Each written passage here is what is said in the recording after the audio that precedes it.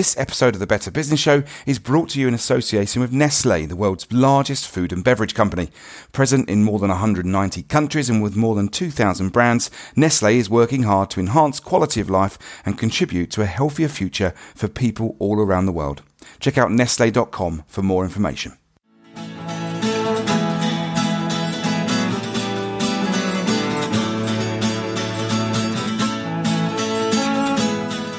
Yes, welcome to episode 61 of The Better Business Show with me, Tom Idle.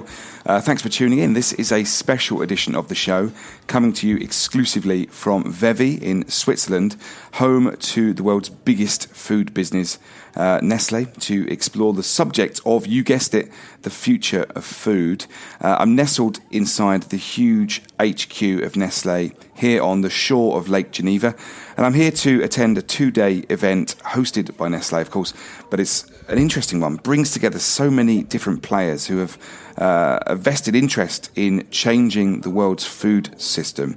So you've got producers here, you've got farmers, you've got NGOs, you've got charities, you've got entrepreneurs, and they're all here in the room to discuss the problems and to start to talk about some of the solutions that might be brought about together. And these sorts of events, and this is the second time that Nestlé has put on an event like this, is really the starting point for some of those sorts of conversations. Nestlé's been around for 150 years, and it knows that it faces some massive problems in terms of the way its raw materials are being grown, in terms of the health impacts of its products that it might easily stimulate, undernutrition, obesity, diabetes. These are certainly interesting times to be running a food company. Here's Maggie Botato, Nestlé's head of operations, who opened the event just now, explaining exactly why it stages these types of events. Our sense of purpose. It's about enhancing quality of life and contributing to a healthier future. So why we have this conference, it's actually for all of us, yourselves, non-governmental organizations, government stakeholders, us as an industry and others. It is for us. It is for us to be aligned. It is for us to work together on a very important topic. And that very important topic is about nutrition. If you look at the nutritional needs of a growing population, we already have a challenge today. And we know that already today we have 800 million people that are not nourished properly. And we have around 2 billion people that are obese or that not have an adequate nutrition, overweight or obese. And whilst looking at that, we also know how much nutrition is putting also a strain on environmental resources. So this is why we have this conference, and this is why this conference is important. And this is something we explored last week with Hampton Creek, and while it's harsh to describe the world's current food system as being broken, I think it's fair to say that the challenges it faces and that are likely to only ramp up significantly in the coming years are absolutely huge. Basically, we will need to meet the nutritional needs of a growing population. We could be 10 billion by 2050, and many people say that we'll need to double the amount of food by then. This is against a backdrop to make sure that the food we are eating is healthier, contains more protein, and we start to make more use of renewable materials. Plus, there is the stark reality of the environmental impact of agriculture, responsible for around 10% of all greenhouse gas emissions. And then there's the strain being placed on farmers everywhere by climate change, which, in case you're in any doubt, is absolutely huge. The pressure on water supplies, the more erratic and hard to predict weather patterns, the increased instances of drought or heavy rainfall. And during the first session here in Vevey, the always brilliant Tony Juniper set the scene brilliantly in a nutshell, pointing to the soil beneath our feet as being both the problem and potentially the solution to the world's impending food crisis. He said, take a tablespoon of soil in the east of England, which is where Tony lives, and you'll find 6 billion organisms in that tablespoon. Soil is where we find organic material. It holds water. It stores carbon, essentially keeping it from the atmosphere. And the organisms working within that organic material means it is recycling nutrients, fostering new plant growth. So when soils get damaged, he says, eroded, over-farmed, you get this depletion of organic matter. and the soils just won't produce plants, crops, raw materials in the same way. And that, he says, poses a major threat to food security. Amazingly, 1/3 of all agricultural soils have been degraded around the world. And so that biological recycling process has been replaced with chemicals and fertilizers, helping to keep pace with global food demand. But that has come at a cost. We're all aware of the decline in bee populations. In fact, 2/3 of all pollinators are under threat because of a loss of biodiversity on land everywhere. Agricultural technology, the use of chemicals, has managed to damage the underpinning of agriculture, and that needs to change. And having spent many years studying that relationship between the natural and the human worlds, Tony Juniper is somebody that knows it's not an option to conserve natural systems, but an absolute necessity. But is it possible for farming systems to adapt to become more sustainable while having the productive capacity to match consumer demand for healthy and sustainable diets? We know chemicals work. That's why farmers are using them everywhere. I caught up with another man at the forefront of sustainable agriculture to explore this situation, Patrick Holden, a man that's been farming himself for the last 30 years over in Wales.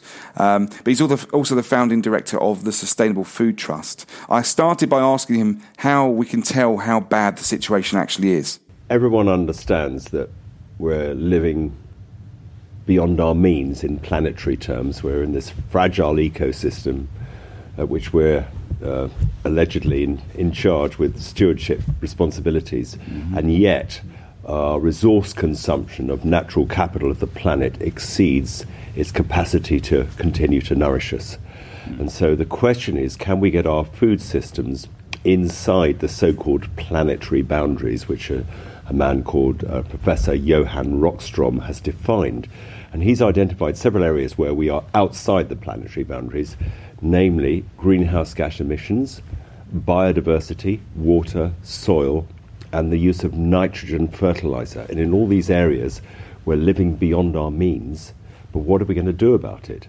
And the inconvenient truth is that getting our farming and food systems inside planetary boundaries is not going to be easy, partly because it requires major changes of farming practice, and also because at the moment it's not profitable for farmers to change their methods in the way that is needed. So that's what I was speaking about this morning.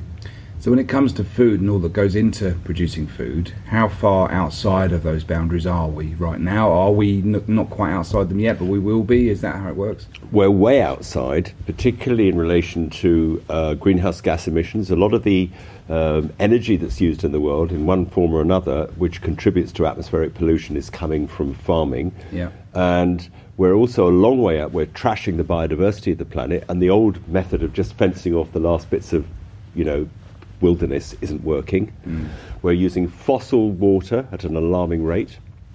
Our soils are so depleted, we've only got 60 to 100 years left of harvests, depending on who you're listening to.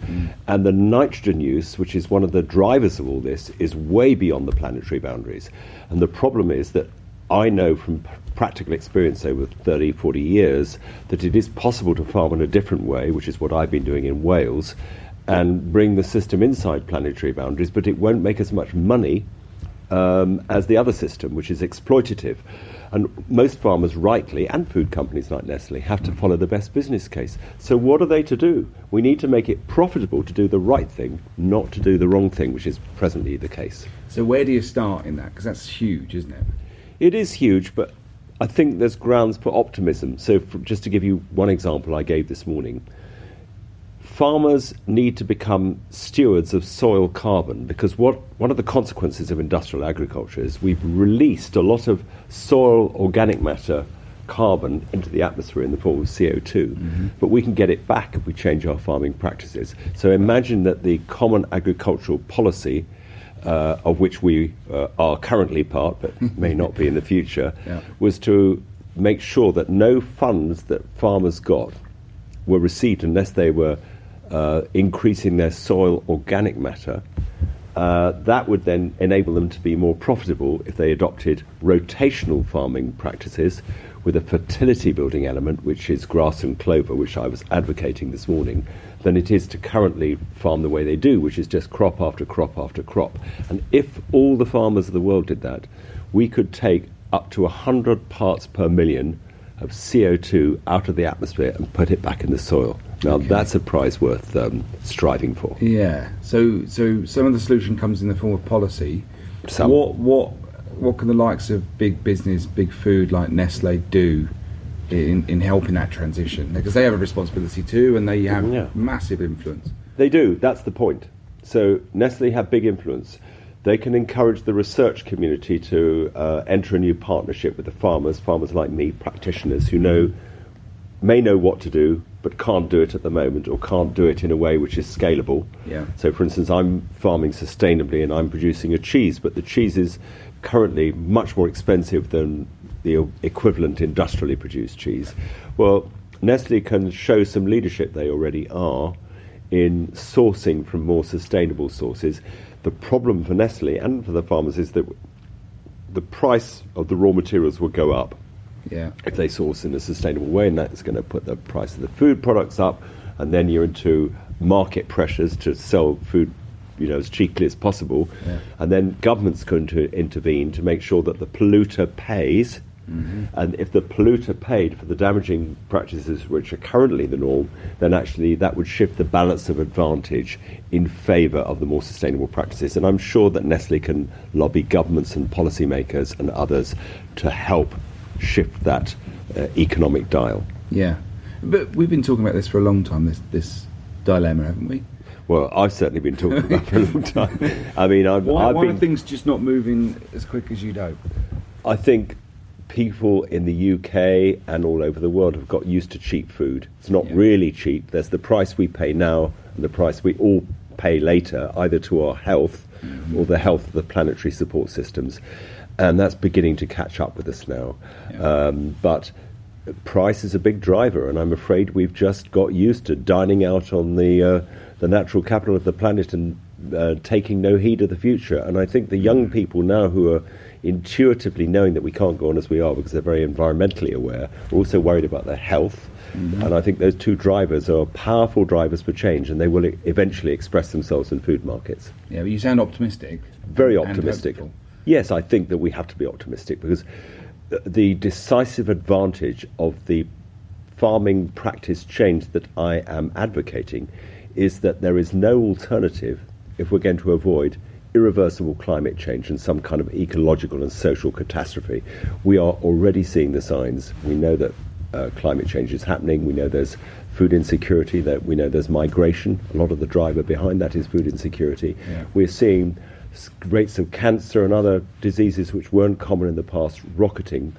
These all, in one way or another, go back to the changes in farming and food systems practice which have gone on during my lifetime. We have to put that right. The need to produce more with less, the need to protect soils, the need to reduce water consumption, the need to treat farmers with respect and to help them thrive, the need to move from a system based on chemistry to one that's based on biology. And these were the dominant themes coming throughout the 2 days here. We heard some really interesting examples of technology and collaboration that's helping to solve some of these challenges. During the breakout session looking at water stewardship, you had James Lomax from the UN Environment Programme telling us about the sustainable rice platform, which is well worth checking out when you've got a moment. We all know rice here in the West, but it's actually the daily staple for more than 3.5 billion people, accounting for 19% of dietary energy globally. It's a crop that provides livelihoods for more than 1 billion people, and it's produced on 160 million hectares by 144 million smallholders. Amazing numbers. The most incredible bit is that rice uses between 34 and 43% of the world's irrigation water for production, and it's responsible for up to 10% of global methane. James talked about methods that can save up to 30% of water in the production process and incentivising those farmers that are taking things seriously. Of course, there's a need to scale things up so that all big food companies engage in the programme and start finding the same sort of efficiencies. There was certainly a call for Nestlé to follow in the footsteps of the likes of Mars, which committed to ensure all of its Uncle Ben's rice, for example, is produced using some of the methods encouraged by that platform that James talks about. There's also been interesting work being done by the likes of Google, as you might expect. For example, here's what Mikhail Bakker at Google had to say about how its big data capability might support some of the food challenge conundrums. So we have a variety of satellite images that we take on a daily basis, and we have a historic collection of that as well. And what you can do, for example, with the deforestation, you can compare a picture of a rainforest today with what it was a day prior or 2 days prior. And then you can also determine the difference between what we have today versus what you had the day before. And by working together with the WRI, the World Resources Institute in Washington, D.C., we ultimately created a global forest watch platform. So you now can have available on your fingertip anybody around the world where you can almost follow live the deforestation around the world. So what we've done, we brought together our assets, the global satellite images, with our big data technology to help an organization like WRI to make this issue of the deforestation readily accessible to anybody who's interested in that. A very similar solution is actually thinking about illegal fishing. So we know around the world of where the areas are that you cannot fish. Trailers will actually send out satellite images as well, so people can actually track where a specific boat is.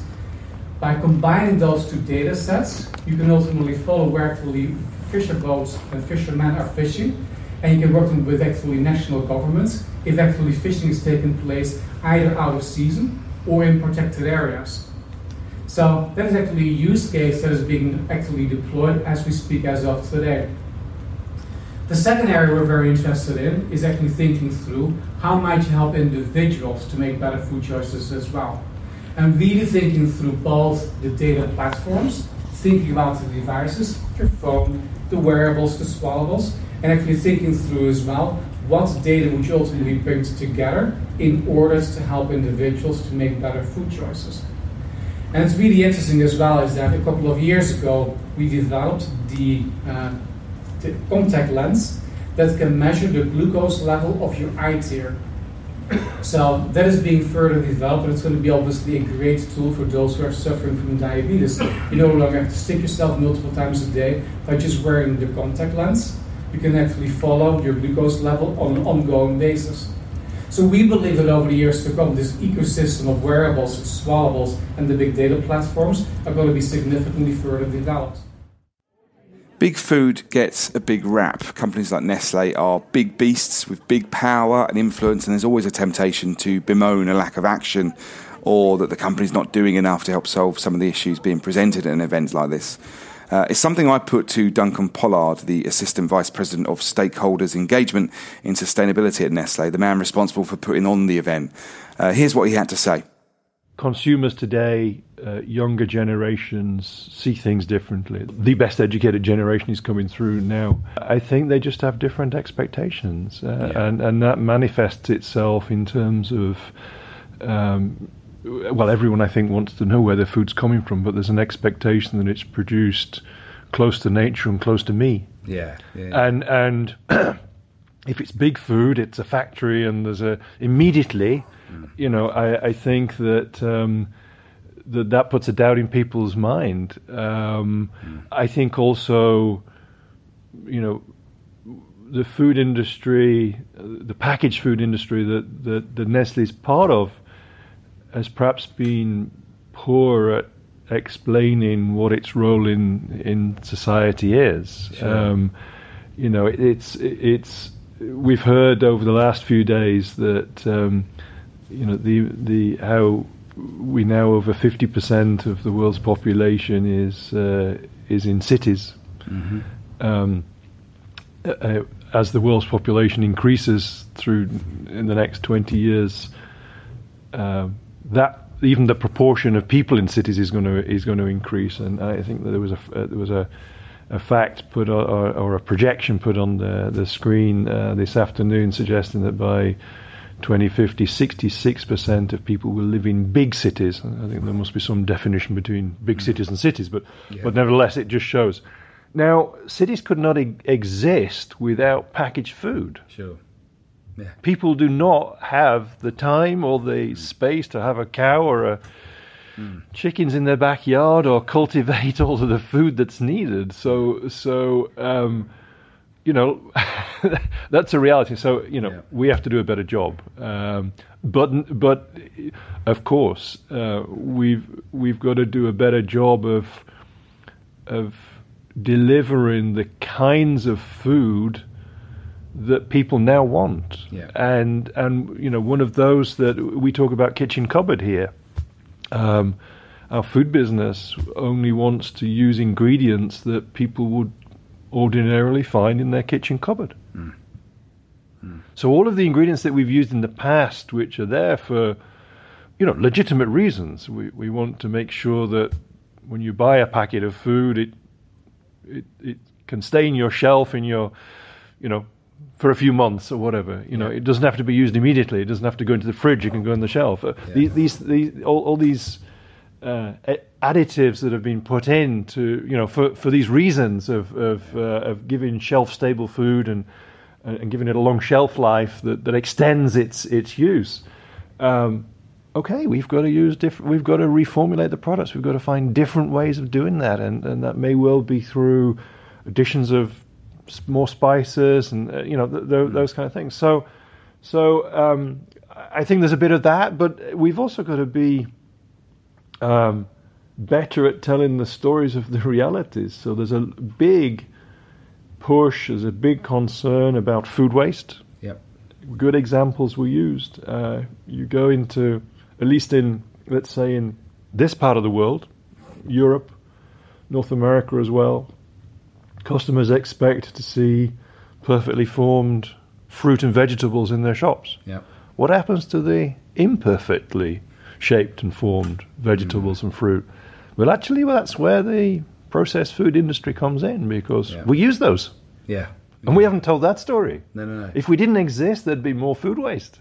So there's there's all sorts of things that we could say, but we've never stood up and said them. Well, it's the challenge, and we talked a lot about challenges over the last 2 days, and there's a whole heap of them. But is another challenge the fact that awareness of some of the issues that we've been talking about, whether it's food waste, whether it's poor agricultural practice, that consumers are not really aware of them yet. And as soon as they become more aware of them, there'll be more pressure on companies like Nestlé to actually fix some of this stuff.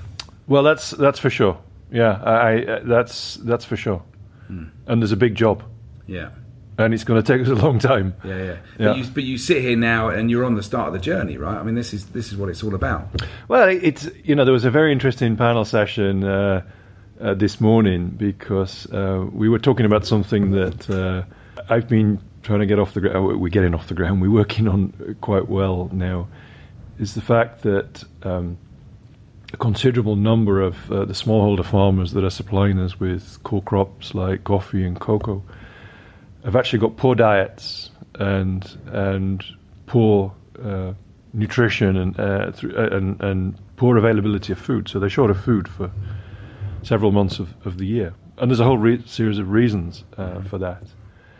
And the dominant approach to improvement in supply chains and commodities over the last 10 or 15 years has been certification, which is focused upon improving the environmental performance, improving in some ways the social performance. Nowhere does it check what is the nutrition status and the food security of farmers. Right. And so we're going around and training farmers on the correct way to prune their crops and improve the productivities of coffee, or deal with pests and use agrochemical products. And yet there's a legitimate question: what's the best way to make a successful coffee farmer? Improve the quality and the productivity of the crop, or make sure that coffee farmer is not hungry? That's absolutely right. Yeah. And so we kind of left the discussion saying maybe we've been for legitimate and justifiable reasons. There's a lot of things to do. Yeah. But have we been focusing on some things which are at a higher level and we should be fixing some of the basics? Yeah, because if your farmer's not well, then the last thing he's going to be thinking about is the crops he's going to sell to you. Yeah. So there's a never-ending list of things to do. We've got to keep looking and questioning and recalibrating what we think are the priorities. Yeah, which I guess this type of event is perfect for. Which is this type of precisely, and it validates other ideas. I guess. Precisely. I mean, what's your kind of key takeaways from the last couple of days? The interconnectedness of everything adds a degree of complexity. And that could lead to a degree of paralysis. I think. And I go to a few of these kind of conferences. This is the third conference that I've been to this year alone on food systems. Someone came up to me during the day today and said, actually, what was different about this one was that there were enough companies present that there was always a focus on what's the action, what are we going to do on Monday morning. Yeah, and I think that's perhaps what companies bring to it, a bias for action, and a need to what can we do and how do we operationalize this? Great idea, but how do we take it and what does that mean for us? Yeah, but you seem like an optimist because there's been a lot of doom mongering over the last couple of days. Lots of statistics thrown up about how big this challenge is. Yeah. But you can't get too bogged down in that. Because, well, that's what. Exactly. So that's. I guess that's the place that companies come in. It comes back to the activism part of things, And a former boss of mine who actually brought me here to Nestlé, Jose Lopez, he used to say, "I'm not an optimist. I'm not a pessimist. I'm an activist." Okay, there you go. Well, listen, I'm going to let you go and get a well-earned beer. All right. Thank you very much. Thank you, Duncan. All right. The second day here kicked off by focusing on the importance of nutrition, not only when it comes to farmers and food companies producing and selling more food that is actually good for us, but also in releasing the pressure of the environmental impact of the entire system on the planet. But it's also about considering how our food system actually gets the right nutrition to the people that need it the most. Far too many people just aren't getting anywhere near the right amount of good stuff, which has so many far-reaching problems, from pressures on healthcare systems to education to economic development. Heiko Schipper, Nestlé's head of nutrition, said that the focus on nutrition was how Nestlé started in the first place 150 years ago, when Switzerland was a relatively poor country with high infant mortality. And along came this pharmacist, Henri Nestlé, who wanted to use his knowledge to save the kids around him. And he came up with a solution to help kids that couldn't be breastfed. And basically these kids were given adult food instead of breast milk. And he came up with the first combination of milk from the Alps and cereals and nutrients and this easy-to-digest formula to save the lives of infants. And that's how it all started. And the rest of Heiko, his presentation focused on Nestlé's purpose and how that's shifted in recent years, from being the world's biggest food and drinks company to today being a nutrition, health and wellness company, a journey that's kind of started and it's still on that journey today. At the heart of this is a nutrition profiling system which Nestlé puts all of its products through to establish just how good or bad they are. And it's boosted investment in R&D from 1.5% to 1.9% to find ways to make all of its products more healthy. So that's reducing sugar, reducing salt, saturated fats, at the same time making these products still taste great. So really tough stuff, no mean feat by any stretch of the imagination, but an absolute necessity given the huge challenges the world faces. 795 million people go to bed hungry. 155 million children are stunted, they don't grow properly, they're not able to reach their full potential. 2.1 billion people are overweight or obese. 2 billion have some sort of micronutrient deficiency. So that's vitamin A or zinc or iron. I mean, huge numbers. And these are the numbers I scribbled down during a presentation given by Jessica Fanzo, a professor at Johns Hopkins University. I caught up with her after she came off stage and started by asking her what we really mean when we talk about nutrition. Nutrition is really more of the status of a person. So do they have good nutrition? And the main component of having good nutrition are the foods you eat, the diversity, the quality, the nutrient density of those foods. That impacts your body and gives you either a good nutritional status or a bad nutritional status. Okay. Right? Okay. So food is the big centerpiece of nutrition because food contains all the nutrients that your body needs to function and survive and thrive. So give us a snapshot of the current state of the planet. I mean, you just come off stage Yeah. here in Bevy. Listening to your presentation, I was thoroughly depressed, frankly. Yeah. But give us a snapshot. Tell us what's happening. What's the state of play? So we have certain parts of the world that are suffering from undernutrition, so stunting, which is a chronic form of undernutrition. Right. And we have pockets of the world that are suffering from wasting, which is acute malnutrition, like the pictures you see of famine, right? Which growing up, Bob Geldof made that very apparent, right, with Live Aid in Ethiopia. So that's a famine situation where you have children who are wasting away. Stunting is more that you're short for your age and you have potentially poor brain development. So that we have undernutrition in the world, but then we have large swaths of overweight and obesity. Yeah. In high-income countries, you see a lot of overweight and obesity, usually among poor populations. But interestingly, you're seeing a lot of overweight and obesity in low and middle income countries, and those tend to be wealthier populations who are moving to urban places, getting more access to food. So places like where? Brazil, Mexico, India, China. So China is almost eliminated undernutrition, but they are on this trajectory towards overweight and obesity now, which is a big risk factor for what's called non-communicable diseases, cardiovascular disease, diabetes, stroke. So to address those more complicated diseases, you need a functioning health system.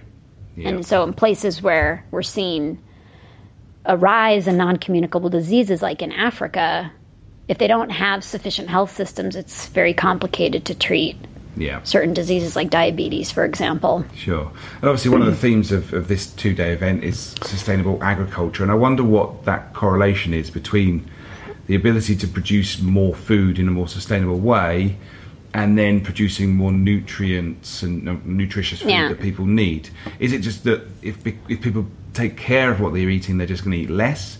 Or is there other things going on between that correlation? I think there's a lot. I mean, so when you just look at agriculture, the agriculture system has become incredibly efficient in some places, like the United States or Europe. We're producing certain crops on a mass scale, right? There's monocropping type systems. And that has been the mainstay for the world, is to try to increase yields of the major crops like rice, wheat, and maize to be able to feed the growing population.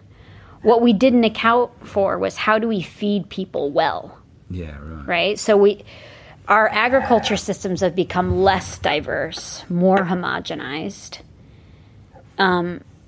globally. But then we have a lot of smallholder farms that have a lot of diverse landscapes. Yeah. And they're supplying a lot of the world's nutrients. They're just not really invested in.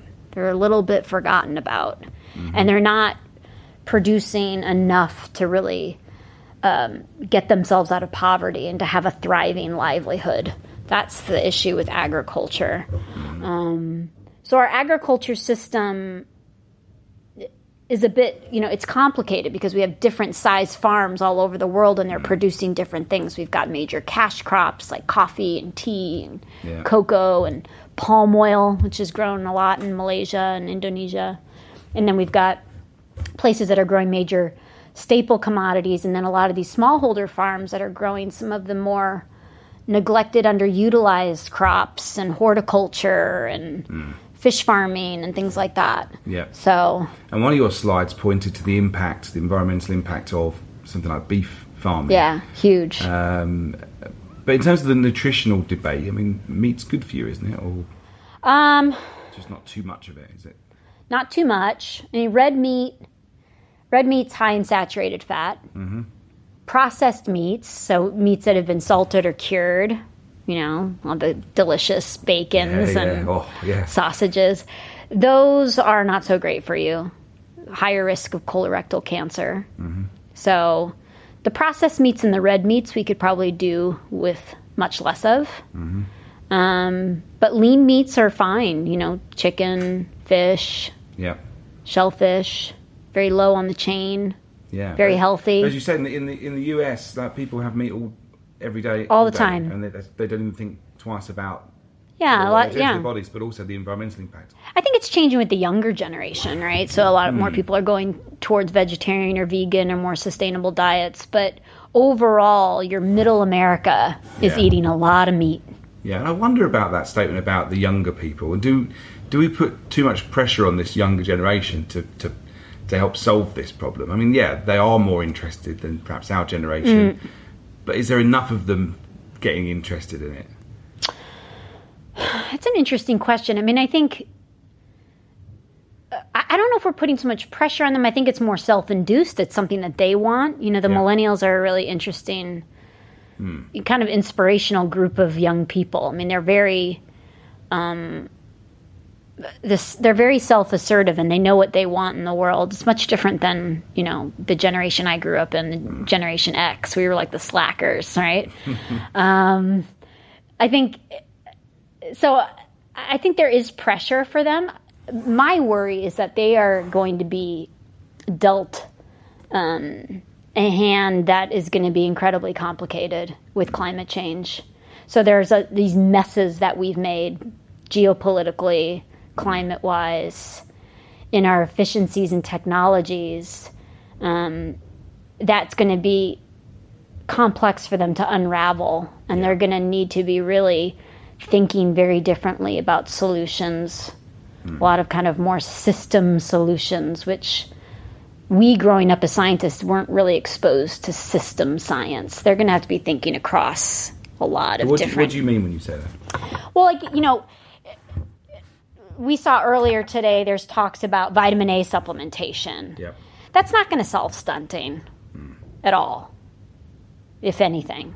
Right? Stunting is one of these complicated nutritional outcomes that involves the food system, delivering nutritious food.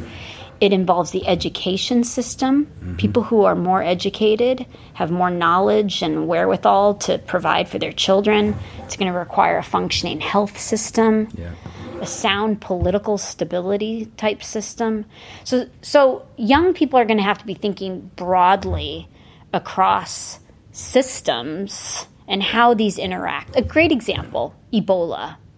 Take Liberia. They got hit by Ebola. So there was a shock to the health system. They weren't prepared for it. And what happened is that ricocheted onto another system, the food system. So in Liberia, they grow a lot of palm oil. When Ebola hit, they quarantined the capital. No one could leave. So no one could go out and work in the palm fields. Yeah, right. And their whole major cash crop of that country was destroyed. So a health system impact can have another impact on a system. A lot of the young people are going to have to start thinking about these kind of ricocheting effects of systems. How they're all connected. Yeah. And obviously the solutions, as has been mentioned a number of times throughout this 2 days, is that there's so many different solutions and they're all going to be required. There's no panacea. And in terms of who provides those solutions, obviously there's business, and I wonder what, you know, the role of a company like Nestlé has to play in this. I mean, how do you see it, and are they doing enough, and what's your view? Yeah, I mean, if you just take the food system, you have some in the academic community, in the nutrition community particularly, that say we shouldn't engage with business. There's too many conflicts of interest. If we don't engage with business, we are completely missing out because they control a lot of the food system and the movement of food around the world. I mean, Nestlé is feeding a lot of people. Yeah. And to just say we're not going to engage with Nestlé, okay, well, you lose then. You're never gonna provide any solutions because they are such an important player in the food system. Yeah. But to me, government has to go hand in hand with business. Anyone working in a country, let's take Kenya, I used to live in Kenya. The Kenyan government has the right to know who is working in their country, delivering what and where. And they should have the authority to be able to hold everyone accountable that's working in their country, right? We don't see that right now. Government plays sort of a back seat role, and they can become the stewards of the food system. Yep. They can ensure that business is doing what they should be doing to deliver healthier food, that the UN is working effectively and not fighting and instead coordinating. The NGOs are working under the purview of what the country wants, right? So I think it's up to the governments to really shepherd everyone in the food system and ensure that things are being done ethically and sound and what is needed for their countries. Yeah, we've seen pockets of that, haven't we? But not anything that's really going to, enable that shift. I mean, in the UK, we've had, sugar taxes, but governments are so scared of treading on the toes of business. Yeah. That's where you think things need to change. Yeah, absolutely. I mean, governments need to govern, right? And they need to govern everyone who's working in the food system. And while, private sector, Nestlé has done good things, there's also been some bad practices. And we all know that. And they will admit it as well, right? But, they've done a lot of good things too. So there has to be some trust, some forgiveness, and we have to work together moving forward. It has to be done, or otherwise nothing's going to change. As we touched on during that chat with Jessica, the focus on the consumer is a really interesting one. Farmers, producers, retailers, they're not going to be incentivised to adopt more sustainable approaches to agriculture unless the consumer market is excited by it. And we know that the new generation are more interested in food. They want to know where their foods come from. They want to know what's in it. They want to feel good about it, and they'll probably take a photo of it and put it on their Instagram account. But how do you really change mindsets and behaviours at the scale needed to transform this food system? One man that has some ideas is Olivier Houllier from the University of Aix in Marseille. I grabbed him for a quick chat as he came off stage, having given a presentation on how to engage the consumer's brain. I would make one step back and say, do people consider sustainability when they buy products? And I think this is the key question, because generally when I work with organizations, companies, that helping them design campaigns to promote sustainable products, healthier products, it is very often a given that people would be searching for this kind of products. However, for a lot of consumers, they don't know they exist, or they don't know that these products can have a positive influence on their health and their well-being. And I think that there is the whole communication ahead that for a lot of companies is focusing on the product itself rather than what the product can do to improve people's lives. Okay. And I think this is crucial to understand what kind of messaging, what kind of wording, images, analogies, examples ought to be shared when we communicate about a new product that would be sustainable, so that people are aware not first of a product, but what the product can do for them. Mm-hmm. So I would say action, positive action over purely description or promotion of a product. What is really interesting is also that in a strategy for a company that is working on the functionality, on the benefits of consuming the product rather than the product itself, trust is built with the consumers. And I think that is key.